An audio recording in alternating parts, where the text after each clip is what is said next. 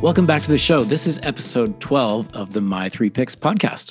One of my favorite things about this podcast is I get the chance to talk to people who I think have made some really intentional decisions in their life about changes they want to make and just directions they want to go.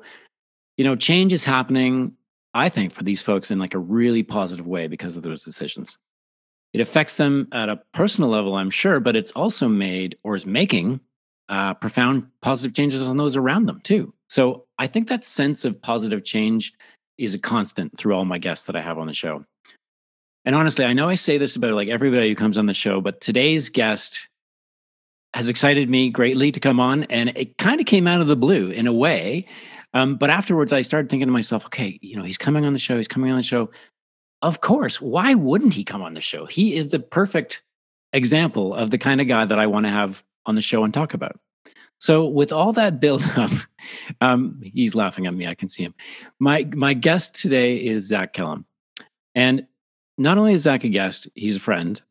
And as we shared information coming up today, I started to get a much better understanding of all the things he's been doing and involved with. And as I said, I just got really excited at the chance to talk more with him about that.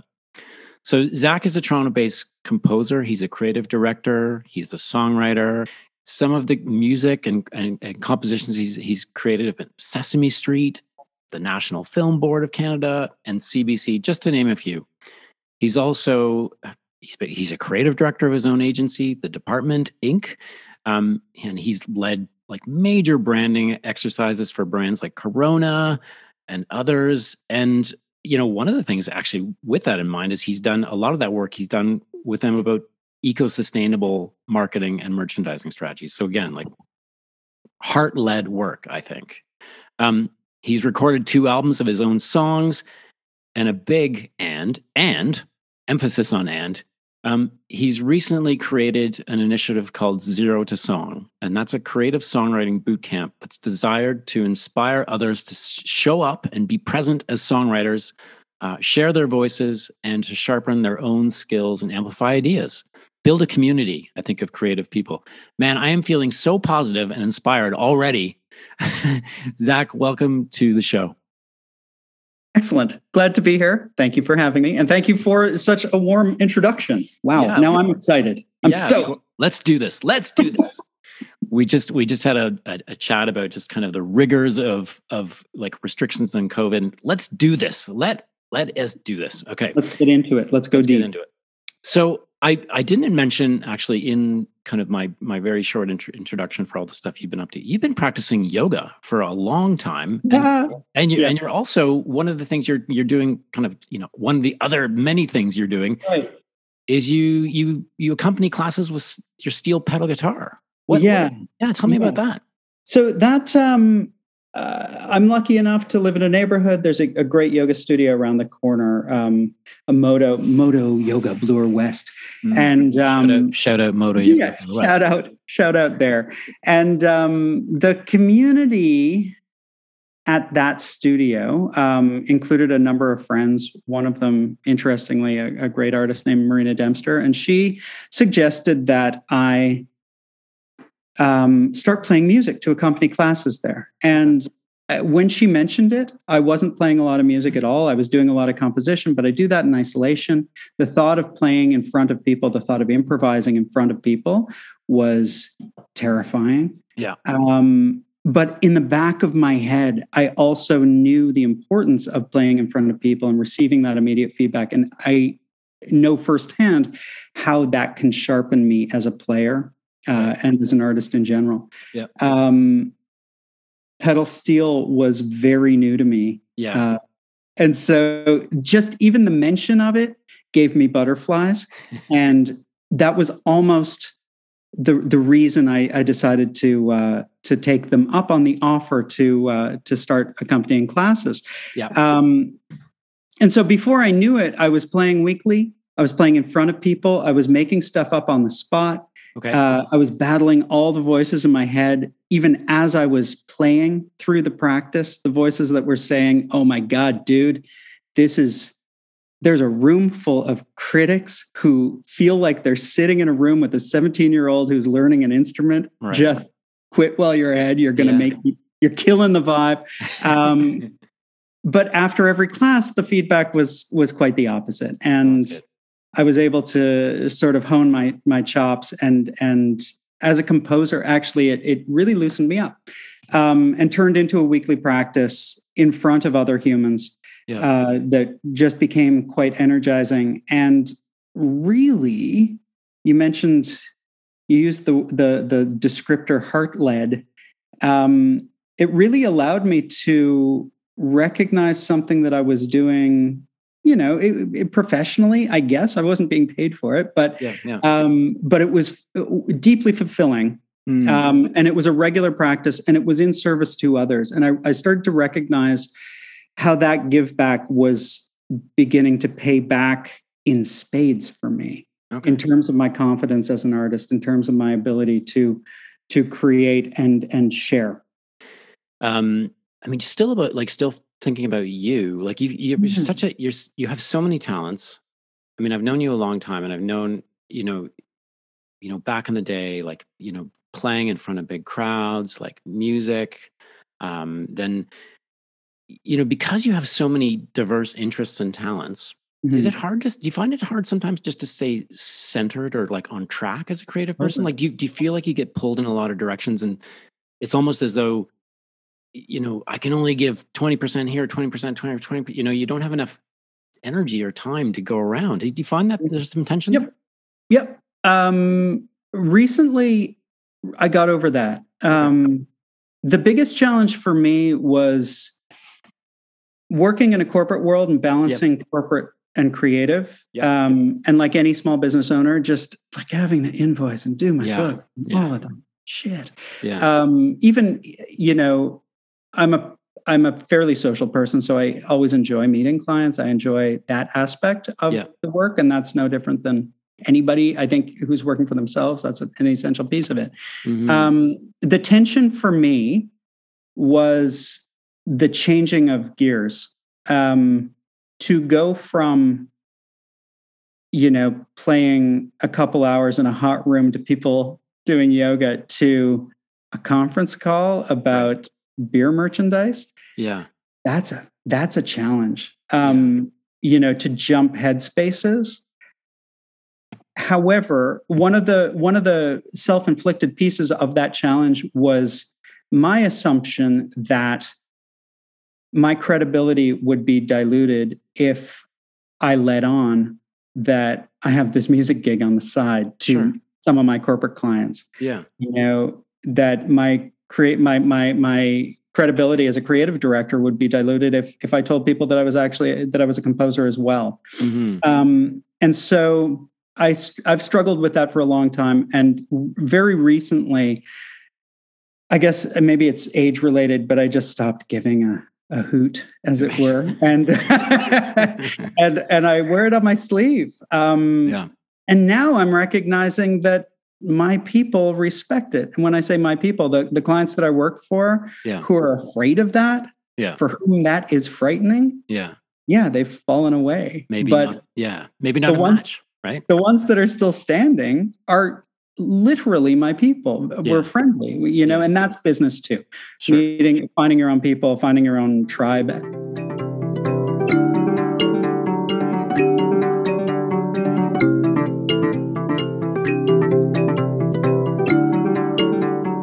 Tell me about like the young Zach Kellum. Like, so what were some of the young Zach Kellum? What was that guy? Yeah, who was that? Do you remember, early inspirations or things that, and things that you from a very early age, were you just like, you know what, I know the guy I want to become, and this is the way I'm going to do it? Sort of. Yeah. No, I never knew the way I was going to do it. I just assumed it would happen. Okay. Like what would happen? Assume what would happen? Oh, I assumed I'd be a rock star. Okay. And to this day, I'm surprised that I'm not. But, but that aside, wait a minute. You're not a rock star. Okay. This podcast is over. sorry to disappoint. So no, quite literally. However, Did I know how I'd get here? Sort of, not really. And I allowed myself to follow a number of different paths over the years. There's certainly voices in my head that occasionally pipe up and wish that I'd taken a more direct route to where I am right now. Okay. Wishing I had, if you do something for 20 years, you're bound to get good at it. And in Canada anyway, chances are you'll find a way to make a living at it. And you can find that's kind of that's where I am. That sounds extremely privileged to say, but I am. And I can't ignore that. So what am I trying to say? When I was a kid? Yeah. Okay. So the rock star dreams were there. I remember as a child wanting, sorry about that. That's okay. Wanting my own recording studio. Okay. I was very lucky to grow up with a father who was very involved in entertainment and television production. That was the business he was in. Yeah. He was also a good musician, and he worked with excellent musicians. Okay. So I was exposed to them at a very early age. So your dad sounds like quite a strong influence in terms of inspiration for you. But how living kind of those multiple clearly your dad had like talents in film and television, but he also had artistic talents that he also explored. Yeah, for sure. And so he was a living example in the house. Mm-hmm. He was slightly different though, because he worked on the production side in his career as I was growing up. Mm-hmm. He worked on fantastic shows as a kid. I was, exposed to, as I mentioned, really talented people, really funny people sometimes. Yeah. But he also followed a different route. He went to school. He went to Ryerson. He studied radio, television arts, became a TV producer, worked with CBC and sort of rode a CBC career from his 20s to retirement, which is just mind-blowing. Yeah. Considering he retired in the early 2000s too. So it's like, that's a long period of time where a lot of people felt the change of career norms in working for big corporations, et cetera. So as far as the younger me knowing how to get where I am, I knew as a young musician, I just had to play and write and do those things. Yeah. There wasn't any structure to what I was doing other than aligning with, the smartest people I knew and could find and booking gigs and playing with them and having fun. Mm-hmm. When it came to becoming a creative director, that was a B plan. Yeah. That ultimately became what it was because I needed a job that could pay the bills and would be forgiving if I wanted to rehearse or go on the road or whatever. And so I started working for myself at a really young age, and learned how to make that work. I was working with my wife, Joanna. We had our own, it was a small creative company ultimately. Mm-hmm. And that grew into what the department still is, close to 30 years ago.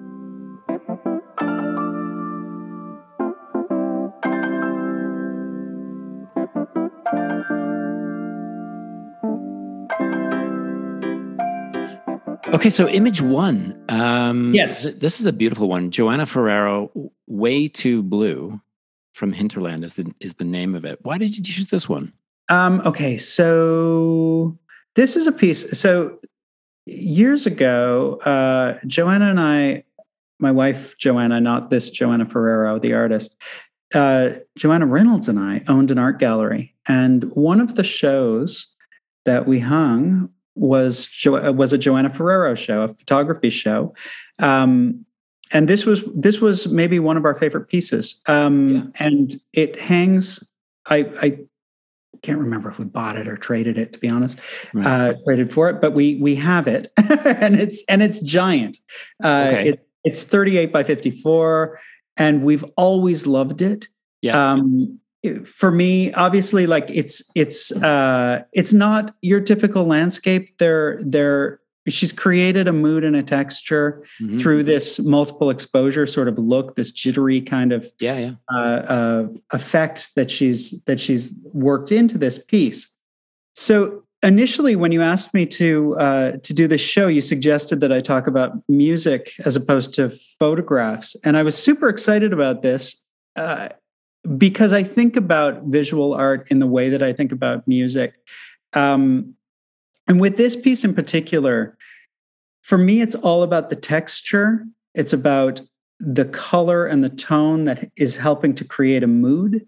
There's no real lead line in this. Everything, and so by lead line, there's in a song that would be your vocal melody or your guitar solo or something like that.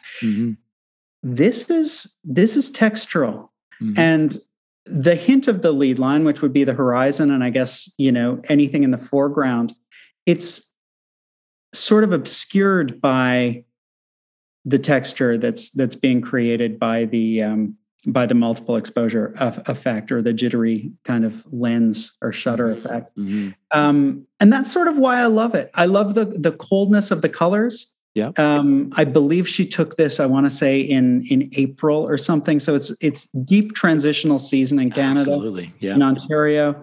It's not like autumn where there are still leaves on trees. This is after the winter. This is before the buds have formed. This is, the snow has turned to mud and it's kind of icky. But it's also cold, and it's somewhat hopeful in some of the golds that I see in the grass in the field before the trees take over. And that's what the photo means to me. It's also huge. I mentioned 38 by 54. And I mentioned that because I never really think of size of print as being integral to the impact that a photograph makes. However, in this case, it's a big part for me. I love the size of it. I love the way that I can really lose myself in it. I can get close enough that I've still got peripheral vision around it, but I can really get into that shot in a way that, as a smaller piece, it might not have the same impact. She's playing with technology, she's playing with the tools at her disposal, and I kind of like that too. A camera is really an efficient machine for capturing light, ultimately on paper or on a screen or something like that. But in this case, she's using the toy to create something more than, just a record of a moment.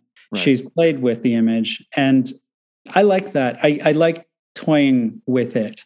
I like toying with it. It's playful in that way. And it also speaks to, for me, some of the throwaway shots. If this happened by accident, it wouldn't make it into a show necessarily. It's very intentional, and I love the intention of that. And so if it were an impression, if it were an abstract painting, I think it would be awesome too. And it becomes, in that way, it becomes what you want it to be. I see the stripes of color. I see the combinations of colors. And it just sort of allows me to relax my understanding of what it's supposed to be. And accept it for what it is. Do you think like art as a thing, well, again, whether that be music or painting, is there kind of a I don't know if the word is responsibility, but like, what role does the artist play really in today's world in helping people? In helping people see, period. Like, what is the role of the artist? Is there a role for an artist? Well, in terms of music, and everything for me comes back to music. And so I see art through the analogy of my understanding of songs and music. In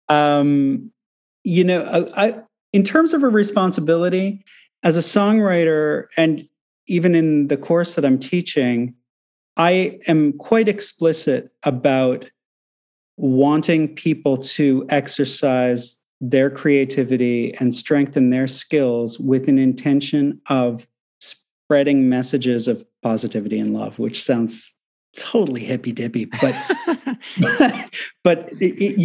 why not though? Why not that message? Why not? If why not lace it in? If people are going to improve their deal, the last thing I want to do is sharpen the next fucking Donald Trump, right? So anyhow, or one of his minions. So excuse the passion, but quite literally, part of that too is the recognition of in comfort and arguably complacency that those of us with messages of positivity and love have had in our hearts, we have not necessarily sharpened our skills to the point where we are affecting people at a reliable level globally, therefore leaving a void that has been filled by the dark side. Quite literally, the clowns that up until very recently were running the world from south of our border. So that's a little far stretching. But when I think about the responsibility of an artist, the responsibility is to sharpen their skills and express whatever is in their heart and head to their best potential, to their fullest potential, thereby either telling a story literally themselves or figuratively through metaphor or through the metaphor of their visual art. And if all that work does is inspire others to take it and do their best, then they've done their job. That's my feeling as far as using our creativity responsibly, and the role it plays.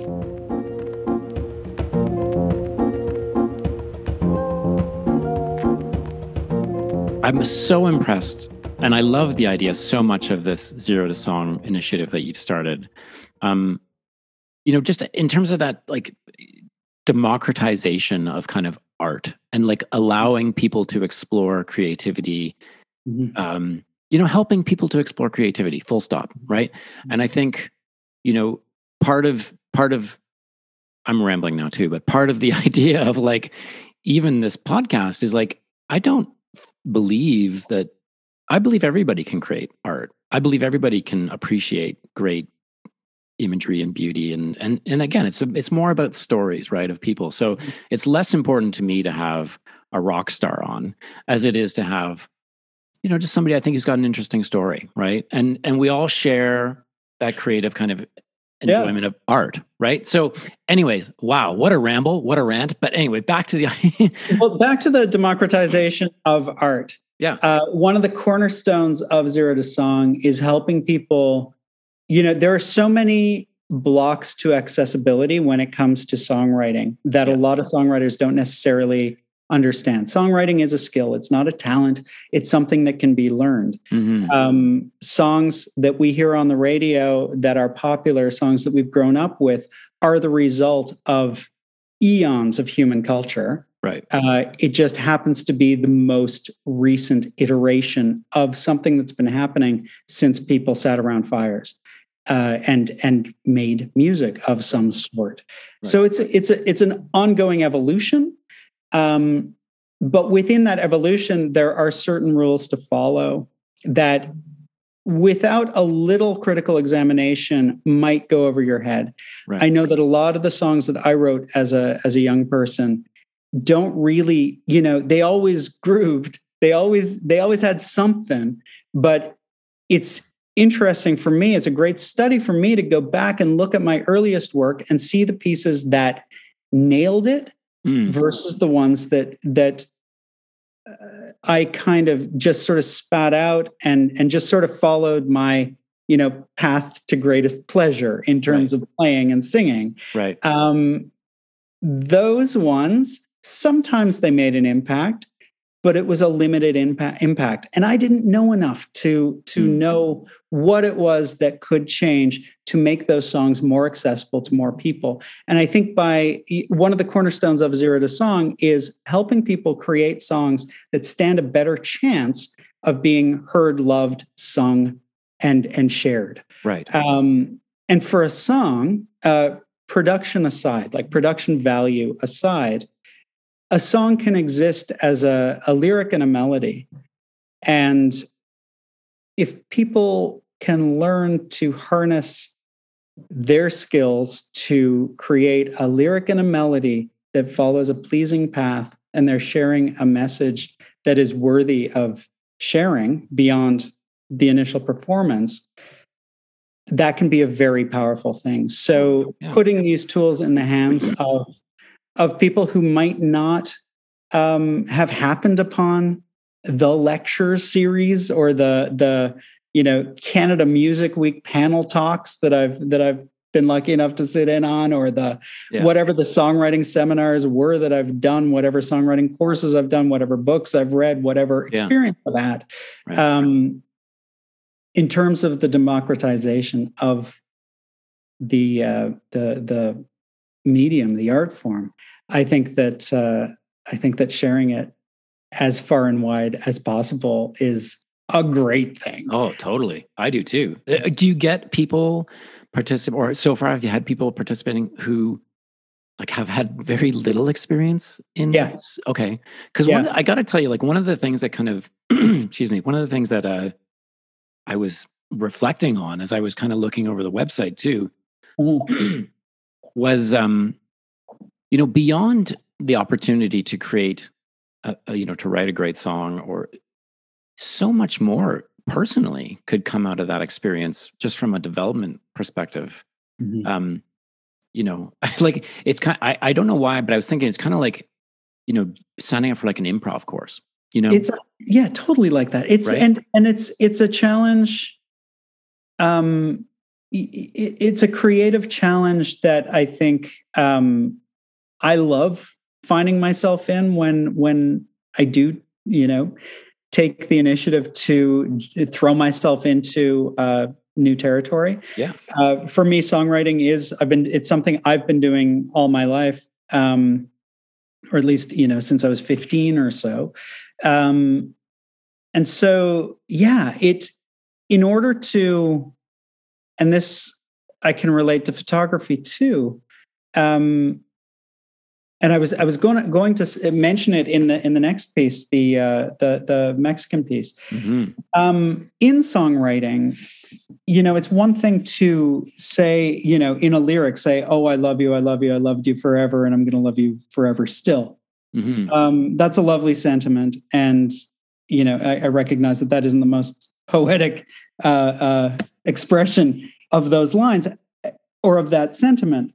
However, if in songwriting, in great songwriting, and in all of the songs that I think we love, or at least a lot of them, laced within those lyrics are little triggers, little memory triggers that are usually sense-based.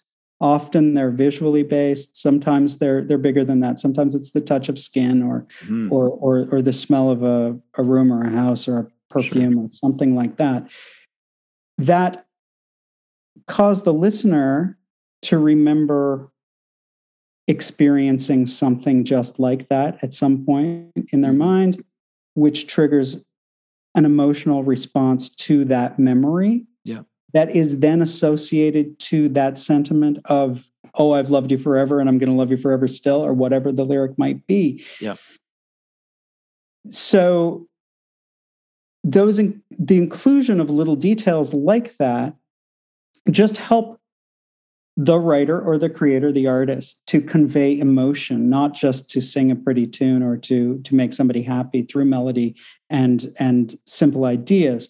In photography, and in the next piece, the Mexican piece, there are little, I don't know how closely you looked at that photo, but there are little details in that photo that are really surprising to me and add a layer of emotion to that image that were really nice to discover and allow me to go beyond the sentiment of the image, which is, sort of this river scene with a lot of trees and wildlife and nature. But if you look closely, there's an old tire in the mud. If you look closely, there's one of those nylon Bags. sacks, like a concrete bag or something like a rock bag, just sort of half buried in the mud. Yeah. And all of a sudden that takes me from, this, that's nature, that's lovely, that's all natural, to, that's the ugly side. Yeah, look how we've screwed it up. Yeah. And it takes me a while. And then also the sort of the emotional reaction to how many times have I been in nature, exploring, loving, and then I come across the trace of something, whether it's just garbage at a campsite or, industrial remnants. And suddenly the spell is cracked, and there's this, tinge of anger and all the and sadness and all the rest of it, and that kind of takes me there. Just for those who might be following along online, so we're looking at the second image, which is by Alejandro Cartagena, and it's called Lost River Number 2. Beautiful piece. I mean, you're right. Like at first glance, it's I love rivers too, and I love greenery. Like just being in that space just makes me feel good. But you're right. Like as you do look closer, you see the various pieces of trash and things like that, and it kind of jars you back into. Do you think that was his intention in that piece? It was. And so this was part of a larger show that was all about the downside of development in Mexico, of suburban development specifically, because these suburbs were being built in these forested areas that were just, part of the expense was the loss of these areas. And so all of his pieces were these beautiful juxtapositions of beautiful nature and, just sort of thoughtless human waste. Yeah. Let's go like jump from one picture to the next. And I know the third one you shared was a portrait of Picasso. It's an older photo, obviously. So Tony Harding is the artist. It's Picasso in Arles. Yep. In France. And I mean, what a character, right? Like so much to look at here. Yeah. So tell me about this one. So I chose this piece because it brings up so much for me. Picasso, I think, is a great example of a man we're better off separating from his work. He was not the nicest character. He did sleep with the occasional child. And by child, I mean under 18. He did cheat on his wives. He did abuse his son to the extent that his son ultimately committed suicide. Yet his work, if you can put all that aside, which I think is hysterical, as a human ability that we can compartmentalize at this level, but his work has had tremendous influence. We're living in a time where if somebody carried on at that level, no matter what they were doing career-wise, hopefully, their work might suffer for it. Their success might suffer for it. That's his daughter, Paloma, behind him. And Joanna and I had this conversation last night. She refers to this as the portrait of Paloma. And we have this photo because it was taken by a friend of ours, Tony Harding, who spent time with that family. He was friends with Picasso's son, Pablo. Okay. Pablo? No, Paulo. That was Pablo. Paulo.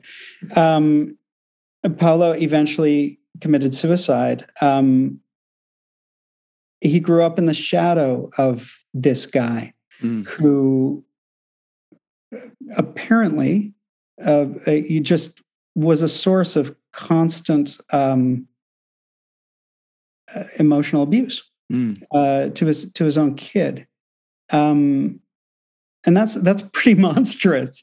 Excuse me. So when I say this brings up an awful lot, I grew up thinking Picasso was, this hero. Right. I always thought he was a cool looking guy. He is an interesting looking human. Yeah. That's not why we respect him. That's not why we love him. His work, his artwork is why he remains part of our cultural fabric. And he is. And so for all of these reasons, this photo has been demoted in our house to a bathroom, which I think is hysterical.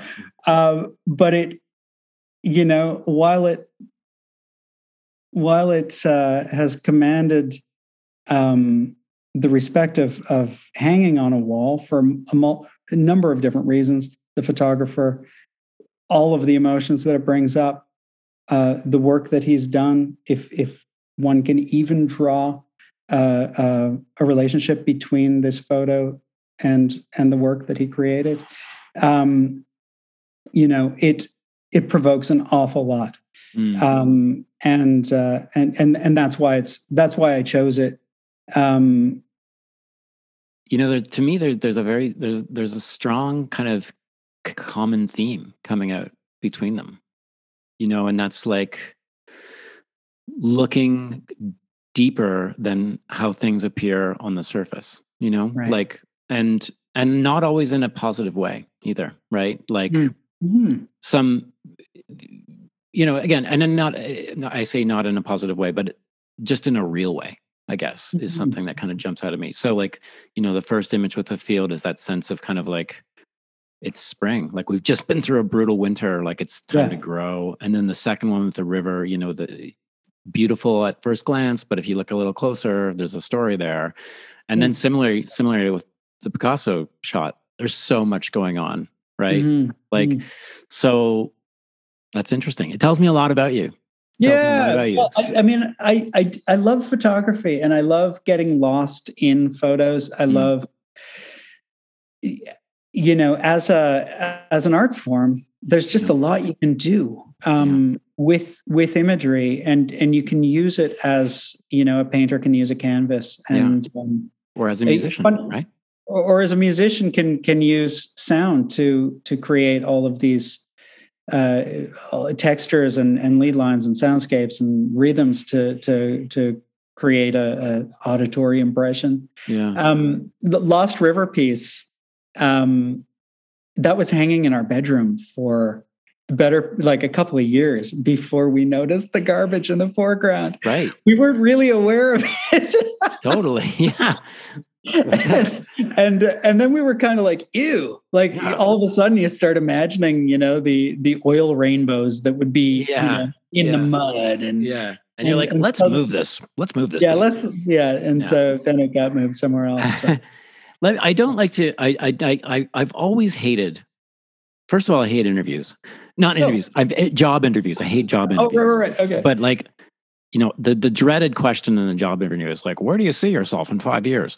But if Zach was to look into the future in terms of, his own development, your own development as an artist, what do you think you'd see? What do you think you'd see if you looked into the mirror in like 5 to 10 years time? What would you see? And then what would you hope to see? Right.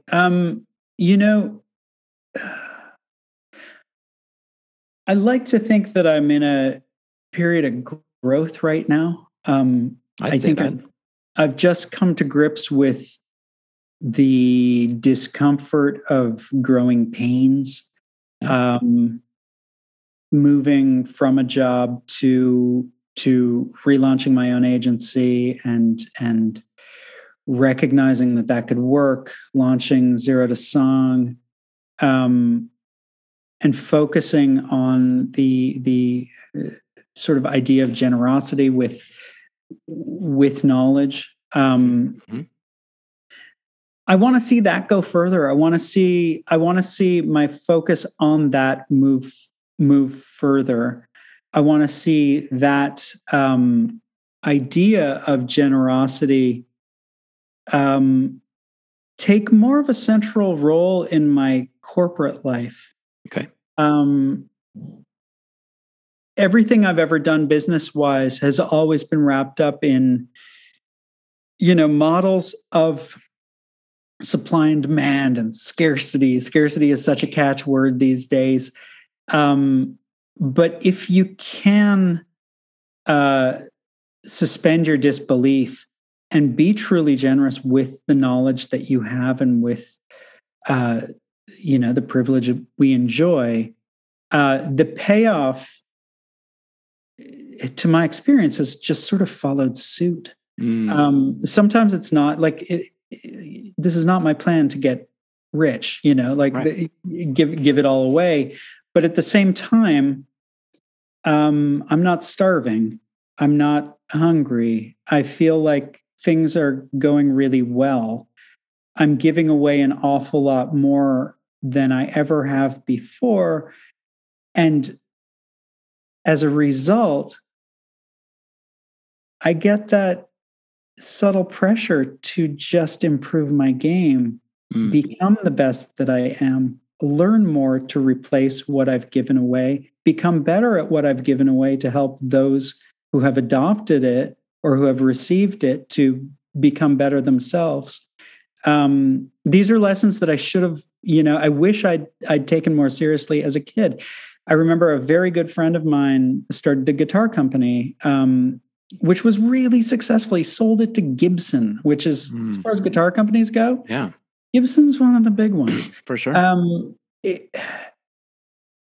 a very early age, he was running his guitar shop, and he used to run these seminars teaching people how to maintain their guitars because he was sick of maintaining guitars. He wanted to focus on the bigger stuff, which was improving his game, getting bigger, dreaming bigger, doing more impactful work.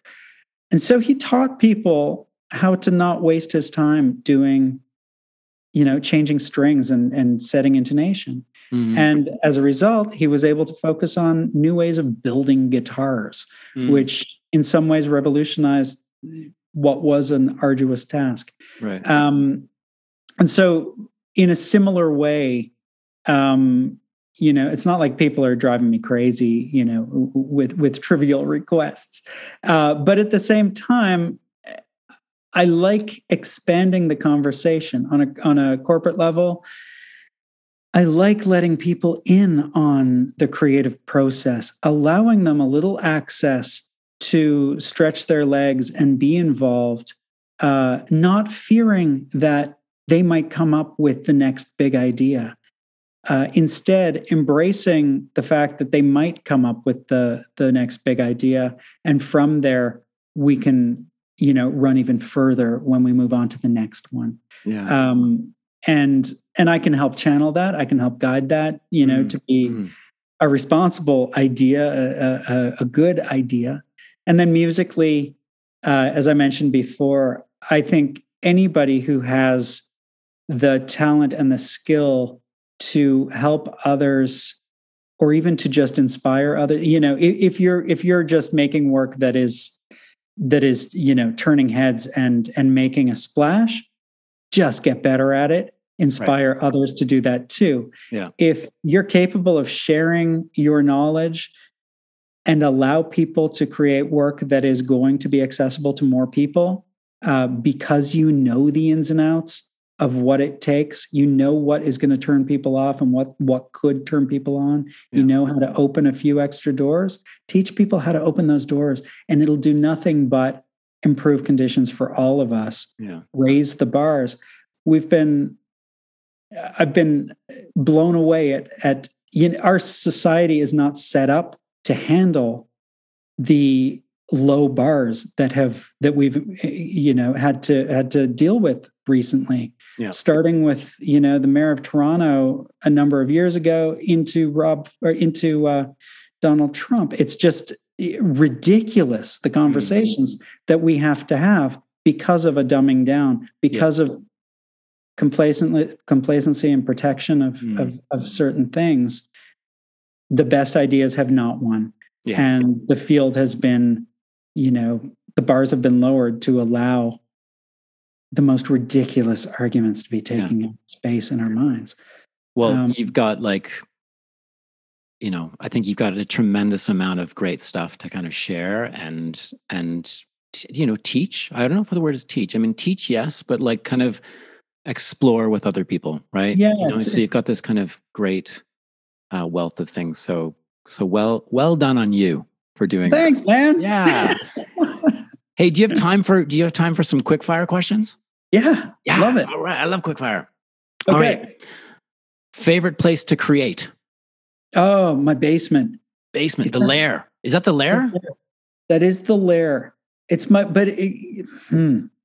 only place of late, for a year and a half now. That's all right. Been the only place. But yeah, I like my lair. And you know what? It's only getting better by the minute. I love it. I painted it recently. Oh, right on. Yeah, so it actually is comfortable. I've got to improve my speaker setup, but I love the privacy of that space, and I'm going to do my best to sound insulate over the next, ideally starting over the summer. Right. But I do love the privacy of a soundproof studio. Yeah. And there's nothing quite like it. Yeah. Zeppelin or Stones?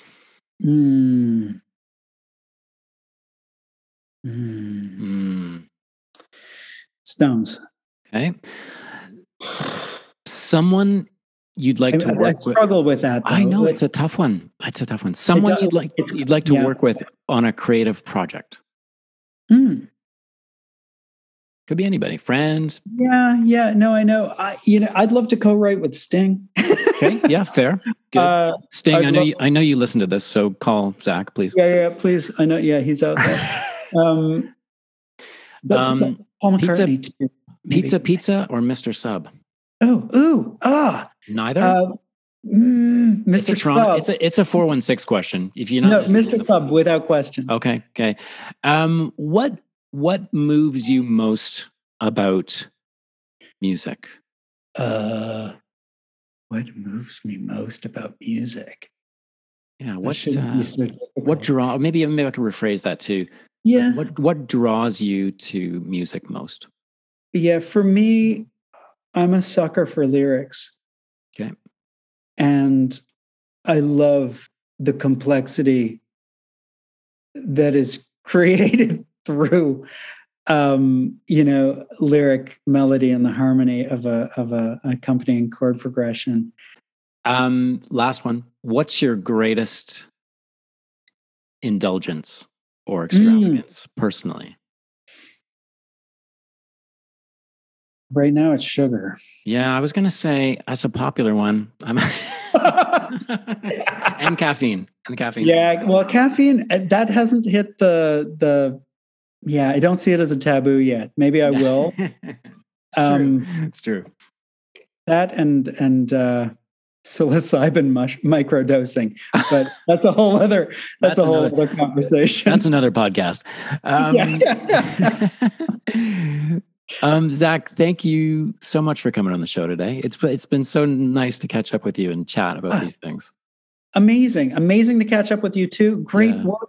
From what I've listened of the few that you've launched with, I had a nice time last week actually listening to the podcast so far and found them wildly interesting. Oh, that's great. I appreciate that. So best of luck to you as well, and congratulations. Yeah, well, I mean, again, as I said, I've been excited. I was excited at the prospect of talking to you about all the stuff you've been up to and doing, and then I think literally minute by minute as we got closer to the podcast, I became more excited about it and more interested in hearing what you say, and you delivered 100%. If people are interested in getting in touch with Zach, learning more about Zero to Song, or just chatting about projects, I think Zach would be open to that idea too. I guess and fill me in, Zach, if this is not the best way, but probably the best way to do that right now is through Zero to Song. I imagine. ZeroToSong.com. Yeah, ZeroToSong.com. I'll put that into the notes of the podcast. Another way to get in touch with Zach, though, is through Instagram, and that's at Zach Kellum. Again, I'll put the notes to that in the podcast. Zach, again, It's so great to catch up with you, man. And I'm just so appreciative of you coming on today. Honor to be here. Thanks, friend. Okay. Take care, buddy. Okay.